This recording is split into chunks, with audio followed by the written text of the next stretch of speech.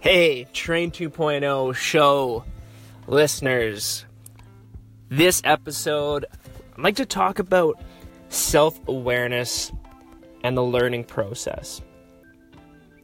One thing that was interesting between this last episode and the one before it was I got some really great feedback. Many of you guys know that it's not good on audio to say and ah and I did all those things, as do most untrained people. And I knew that part of the process of doing this podcast would mean that it would make me a better speaker. It would fine-tune my, words and pacing and voice and cadence so that I'm not having these ums and ahs. And that is a useful skill. That's kind of part of the talent stacking idea. It's a systems approach to what we're doing. And the listener, Brian is his name. I really appreciate Brian's feedback, and I appreciate all of your feedback. He asked me, he said, hey, how did you do that? How did you make that change so quick? And I'd be interested to hear if others heard the change. Maybe listen back to those 2 episodes, see if you notice a difference. Again, interested in your feedback.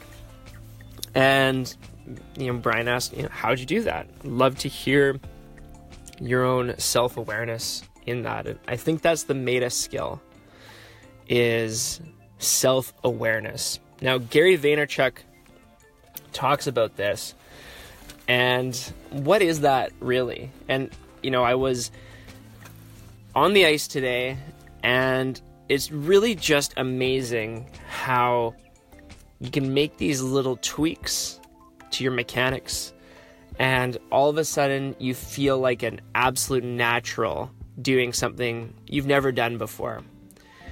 And what I mean by this is you obviously spend a ton of time, let's say 10,000 hours, perfecting your skating. So you can obviously balance on your skates and do most things on skates. And you've probably used the mechanics once or twice by accident, or, just without knowing or without consistency. And so what happens is, in really looking in detail at the hockey wizards, those who have the magic mechanics, and you see them execute certain things, certain mechanics with more consistency than do other players or, whoever. Oh, apparently you're supposed to say, one of the Tim Ferriss's things is if you say, you're supposed to say, fuck. And that gets rid of the fuck, the habit.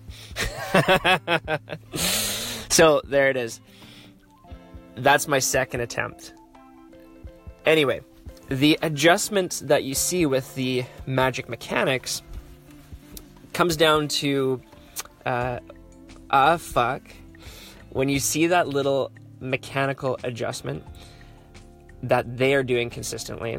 And then what you do is, with these players who have been practicing their whole life, remember that a lot of players have all really had about the same amount of practice. I assume most people shoot pucks, most people rollerblade, most people go to practice.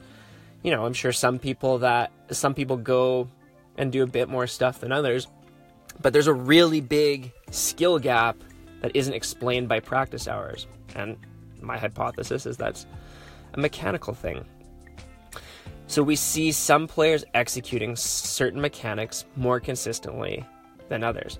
Now, what we do is, let's say we have skater A. He's a hockey wizard, and he executes the heel pushes 80% of the time or 90% of the time. And then we have another player who's kind of half toe pushing, half heel pushing, literally 50-50. And we just point out to them that, hey, when you do this, you're successful. Double down on that. When you do heel pushes, it feels easier, doesn't it? Doesn't it feel easier? They say yes, because it does. And then we get them to double down on that. So now we get them doing it 95% of the time. And then all of a sudden, that feels easier. That part of it goes unconscious, right? We're not trying to make conscious athletes here. What we're aiming to do by researching the mechanics is finding out what consistently delivers results, doubling down on it, and then making players aware of it. So that's when I talk about self-awareness. Once you have that self-awareness and you have that, confidence in being able to make the adjustment, or, trust of the process, trust of the experiment, that philosophy, then you can go and make that adjustment, and then it just feels natural. And that's what I've been noticing with all these skills here, whether it's deking, whether it's shooting, passing, stick handling, battling, is that there's some sort of thing where if you get that self-awareness, then you double down on what is easiest, what feels best. It all of a sudden goes natural. It feels natural. And for me, I think the feedback I got between the episodes to say, reduce the ums and ahs. I took ownership of it, understanding that that was something I needed to improve. And because of that self-awareness, I really deployed was self-awareness. So what Brian was able to do was point out the mechanics, and I knew that not saying and ah, and I knew that was good, I guess, I don't know what you'd call it, I guess good audio hygiene, good voice hygiene. I knew that, but I needed to have someone point that out so I could have that self-awareness to make the adjustment. So I guess I'd say that on the ice, when you think of that, you need to kind of believe that testing one way, experimenting with a new style of moving, isn't going to just break everything. It's actually going to be, if it feels right, it's going to make you stronger, and you can double down on that feeling and really, really get the benefit of that natural instinct kicking in. So I wanted to share that idea, that process, that thought, and I ask you now, are you self-aware?